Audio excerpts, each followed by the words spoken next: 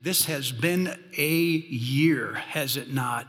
I started looking back, as I know some of you have or you soon will, about what's happened in the last few months of our lives, and it just seems like so many things are changing. I thought, have we always felt this pessimistic? So I went back, I started looking at some memes from a few years ago, and what I discovered is that, yeah, we have. We've come to the end of almost every year with this sense of, well, that wasn't a good year, but this next one is going to be way better. 4 years ago, one said the first rule of 2017 is never mention 2016. So they went and had a very difficult 2017. They got halfway through it and said, I thought 2017 was going to be better. Now here we are 6 months in. Well, I'll wait for another year. At the end of 2019, just last year, someone wrote, 2017 changed me. 2018 broke me. 2019 opened my eyes. Now, in 2020, I am back. They had no idea. Do you remember how optimistic you felt about 12 months ago? Then one event after another, like a cascade, started changing our lives. There was an explosion in Beirut. There were wildfires in Australia. There was a flood in Indonesia. There was plane crash in the Ukraine, earthquakes in Turkey, then a pandemic in every country, and then in America, there was violence on the streets since last May. It seems like all year long we've lost things. In between those mountains of tragedy are millions of individual lives who've lost their health or their jobs or their routines or their confidence. They've lost people that are very, very close to them. So Christmas this year probably feels more tentative than it has in a very long time.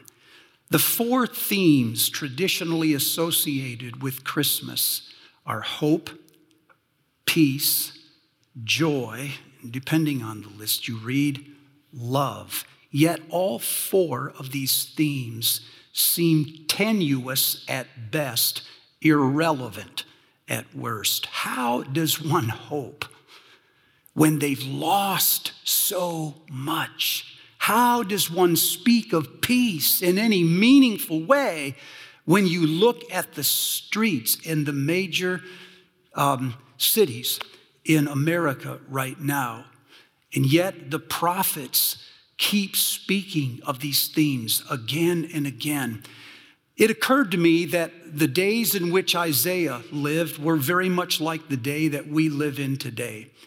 And he started saying outrageous things.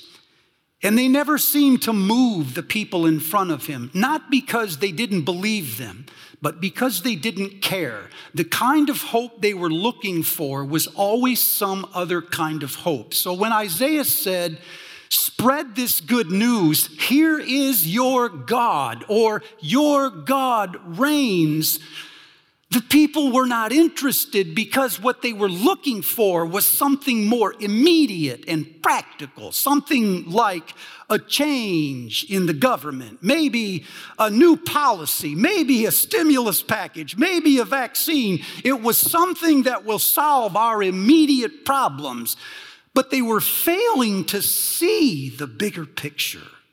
And so the prophet spoke relentlessly of a narrative that was much larger than the last tragedy. And he gave us language for framing what is happening to us. He gave us a way of speaking about it. That's what I want to try this morning on this theme of hope. How does a Christian hope at the end of 2020? After all this stuff has happened, and we've no reason to believe that the turning of a calendar is going to make that much of a difference. Wherein is our hope? One of the oldest books in the Bible is the book of Job. And so a few months ago, I started reading through the book of Job because apparently I was thinking 2020 was not miserable enough. I needed to go back and read this diary of a man whose life imploded. If you know anything about the book of Job, you know that's what it's about. In 90 seconds, this man watched everything that he had and believed in get taken away from him. Servants came in and said that invaders have come from the sides and they have taken all of your assets. And while they were talking, another one came and said, all of your investments, your servants and your livestock, all the places where you put your wealth, that has been taken away. And while they were speaking, another person ran in and said, and while all of this was happening, a tornado came from the east and it has killed all of your family. Only I am left to tell you. In 90 seconds, you can read the 5 or 6 verses that changed Job's life. And what this means is the man experienced all of 2020 in only 90 seconds. Everything he saw and had was taken away from him. Now, 14 chapters into this book, he's in the middle of a lament. We're reading one of his diaries. It's a journal entry. And in chapter 14, he compares the life of a man to the life of a tree in favor of the tree. He starts out by saying, how frail is man and how short is life and full of trouble. Like a flower, we blossom for a moment and then we're gone. But for a tree, there is always hope. Even though it's been cut down and remains a stump, its roots decaying in the soil, yet at the scent of water, it sends forth a shoot and a branch. That image of a stump lying dead in the soil for year upon year. And then at the scent of water, not water, the smell of water. It's what Eugene Peterson calls the first whiff of water. At the hint that rain is coming, there is something in even the dead that reaches for life. And when it seizes upon that, it sends forth a branch. It's a powerful image because it suggests that when things are dead, they're never completely dead. By all appearances, they are done and gone, but there is still something in it. And the rumor that there is water nearby is enough to cause that thing that's buried in the dead to sit up and reach for it and then send forth a shoot. Hope is the scent of water. There is something in every one of us, no matter how despairing things are, that waits. We sleep. We lie there, dormant, holding our breath. And then at the first scent that something is going to change, we reach for it. And when we do, we believe in it. And it's that belief that sends forth the first shoot.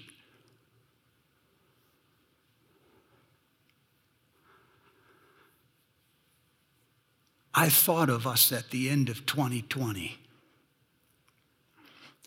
I wondered if the last 12, at least 9 months have just beaten the life and the vibrancy, the enthusiasm right out of us.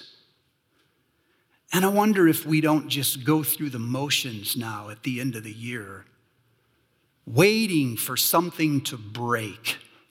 And then at the first scent of water, we rise. This conveys a couple of important things to me, and both of these things are present in the prophets when they speak about hope. The first thing is that to the prophets, hope always comes in the context of judgment. Hope never rises from nothing. It always rises as the other side of judgment. The prophets portray a nation that was once strong and then wandered away from God. Listen to the words of Isaiah. He says of Israel in his day, "You were proud and lofty," in chapter 2.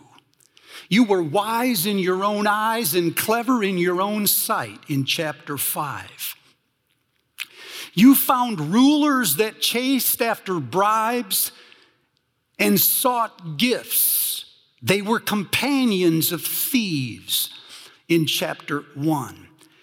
"Your courts were filled with guilty people that were acquitted while the innocent were denied justice," in chapter 5. "Your merchants, your store owners, took advantage of the widows and the fatherless and the vulnerable," in chapter 10. "And your religious leaders saw this and they turned a blind eye," in chapter 1. "So your land has become desolate and your cities are burning with fire." Well, he had my attention.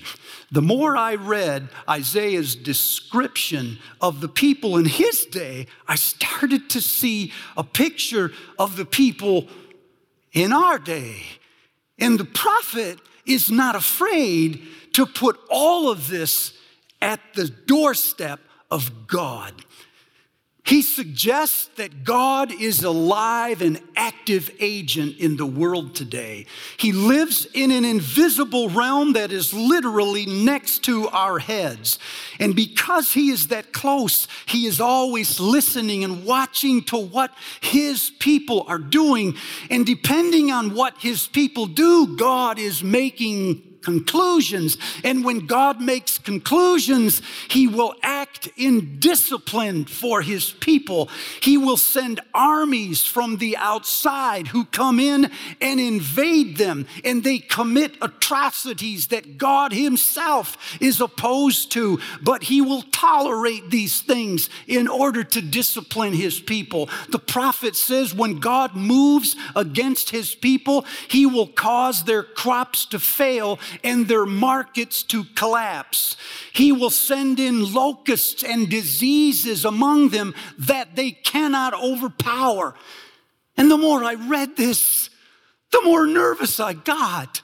I started to wonder if there was not another narrative, a larger narrative for all that is happening.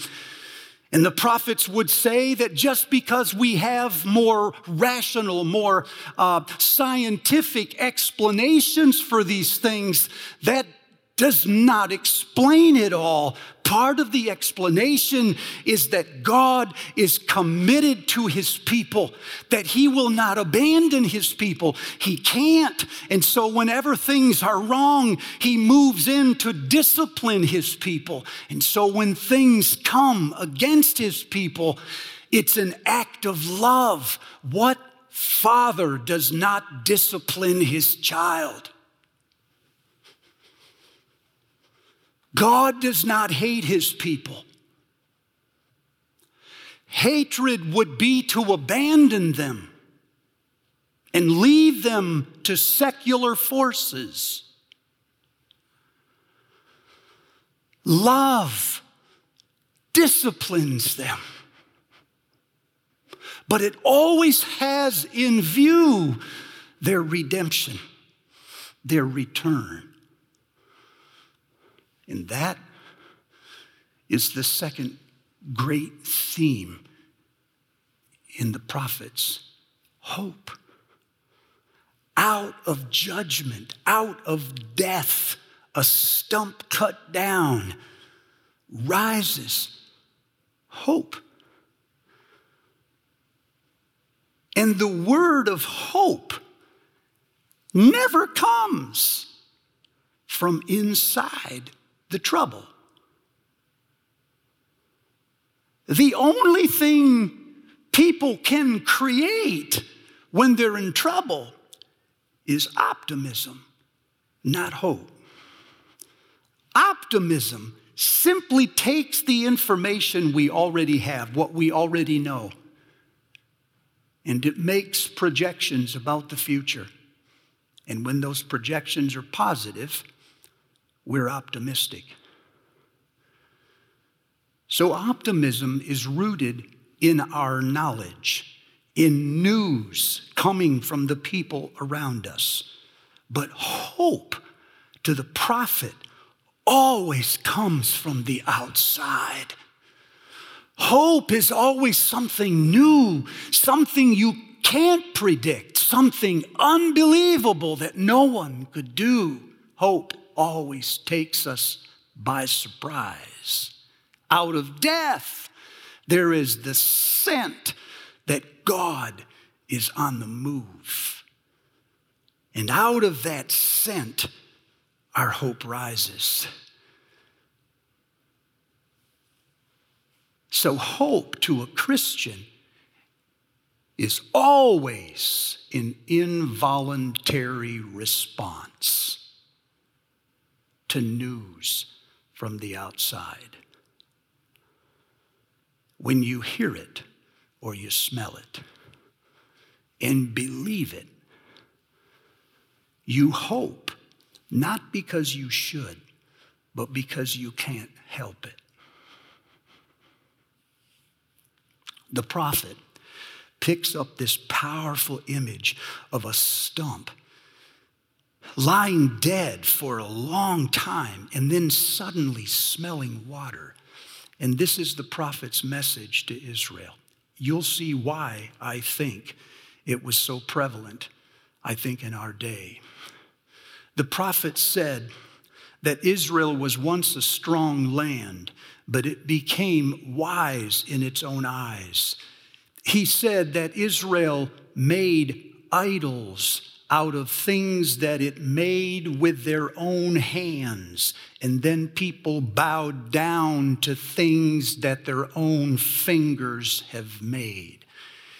He said the people of Israel were denying justice to the poor, the impoverished, and the vulnerable, and that God was watching this and forming conclusions. And so at the end of chapter 6 in Isaiah's book of sermons, he says, like a mighty oak tree is cut down and lies like a stump, so the holy seed, Israel itself, will be a stump in dry land. Then, chapter 11, the scent of water. In chapter 11, the preacher, Isaiah, smells the coming of Yahweh back to his people. He can sense that God is not finished with his people. And he says in chapter 11, out of this stump, out of this kingdom that you have created, dead in the ground, that I have cut down, out of the stump will come a shoot, and then a branch. And this branch is not a government or a movement or a policy or a stimulation. This branch is a person, and he will have the Spirit of Yahweh on him. It's a spirit of wisdom and understanding. It means he'll be able to look through a thing and never judge by the appearance or by what he hears. He will judge by what is in him, not just what is in front of him. It's a spirit of counsel and a spirit of power. He will know the right thing to do, and he will have the courage to do it. It's the spirit of knowledge and the fear of the Lord. He will know things about Yahweh that nobody else knows. And when he comes into the land, he will bring justice to people who are poor and marginalized. He will not be a chaplain for the government. No, he will be a government all his own. In fact, the government will be on his shoulders. And the justice that he brings, he will not bring by shouting or screaming or clamoring in the streets. In quietness, he will go about making things right where they are wrong. He will not salute the flag of any nation. He will raise his own flag in every nation. And people from those nations will stream to him out of love and desire, out of loyalty and commitment. And those who are streaming will not be at war with one another. They will say to each other, "Let us go up to the mountain of God so that he can teach us his ways." What a vision. What a picture of salvation. It makes every other solution we're hearing about today small in comparison.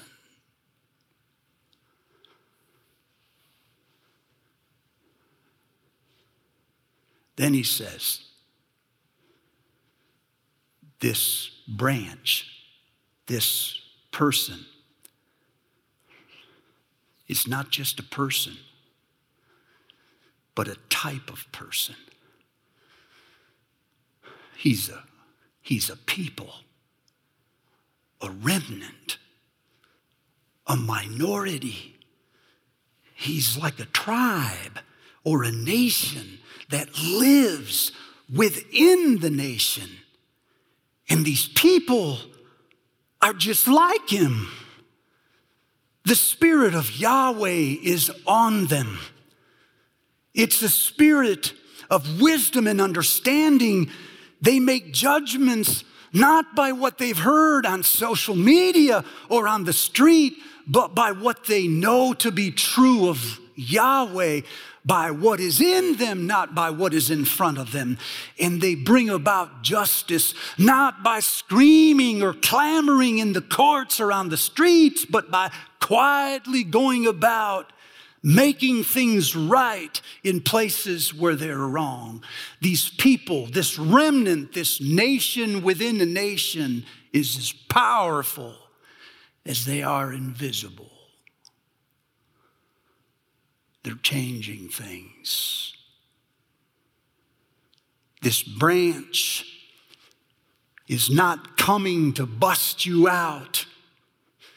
He's breaking in and living among you in the very thing that you're living in. He is not an escape. He is your quietness and your rest. When I read this,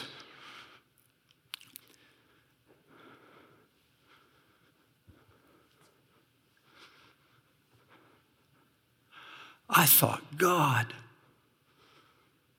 give us these people today. We have so many people, is it you? It's been me, who speak more judgment than hope.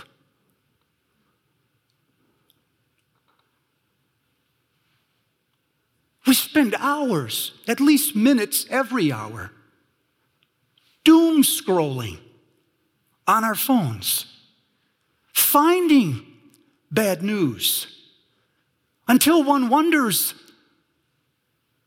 if we not only accept this news, we prefer it. Somehow the news stimulates us in ways that hope no longer does. It's not that we don't believe these messages. It's that they don't seem as relevant, as important as all of the news. So it's not like we don't believe it. It's just like we don't care. Have we grown indifferent to things like Isaiah's vision? And the trouble, of course, is that all of the news we're hearing only reinforces the pessimism we already have. Until we cannot even imagine a better day, it is far more stimulating to condemn something.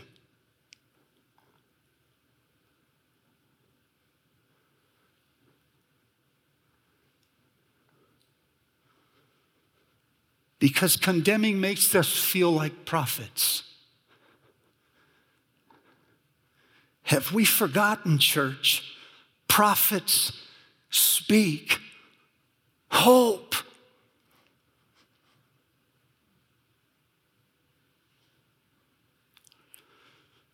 So I came out here thinking, I got to talk you into hoping. And then it occurred to me, I can't. You can't hope because you're supposed to. You are already the victim of your beliefs, whatever they are. Hope rises when you smell water and you reach for it and you believe it again. God is active in this world. He is listening and watching to things that people are doing. He is forming conclusions. The punishment that we are suffering is at the hand of God. Some of you are afraid of that because you're afraid that you'll damage his approval ratings. Isaiah seems not to worry about these things. By protecting God from these things, some of us in the room have created a secular worldview where the world is buffered from God. He knows, but doesn't have that much to do with anything. If we cannot hear the judgment, then we won't be able to believe in hope. My friend, they come from the same place.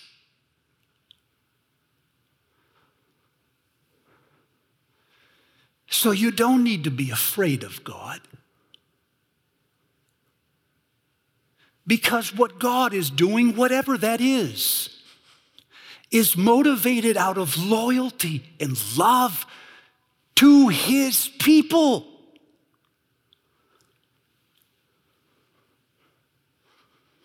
He has in mind our redemption. And so, he says outrageous things, hard to believe. You want them to be true, but they're so far out there, you roll your eyes when you hear them. Oh, this morning, if you could hear them again and believe them, really believe them, and think that maybe you haven't misunderstood those verses. That is what they mean. It just hasn't all happened yet. You'd smell water,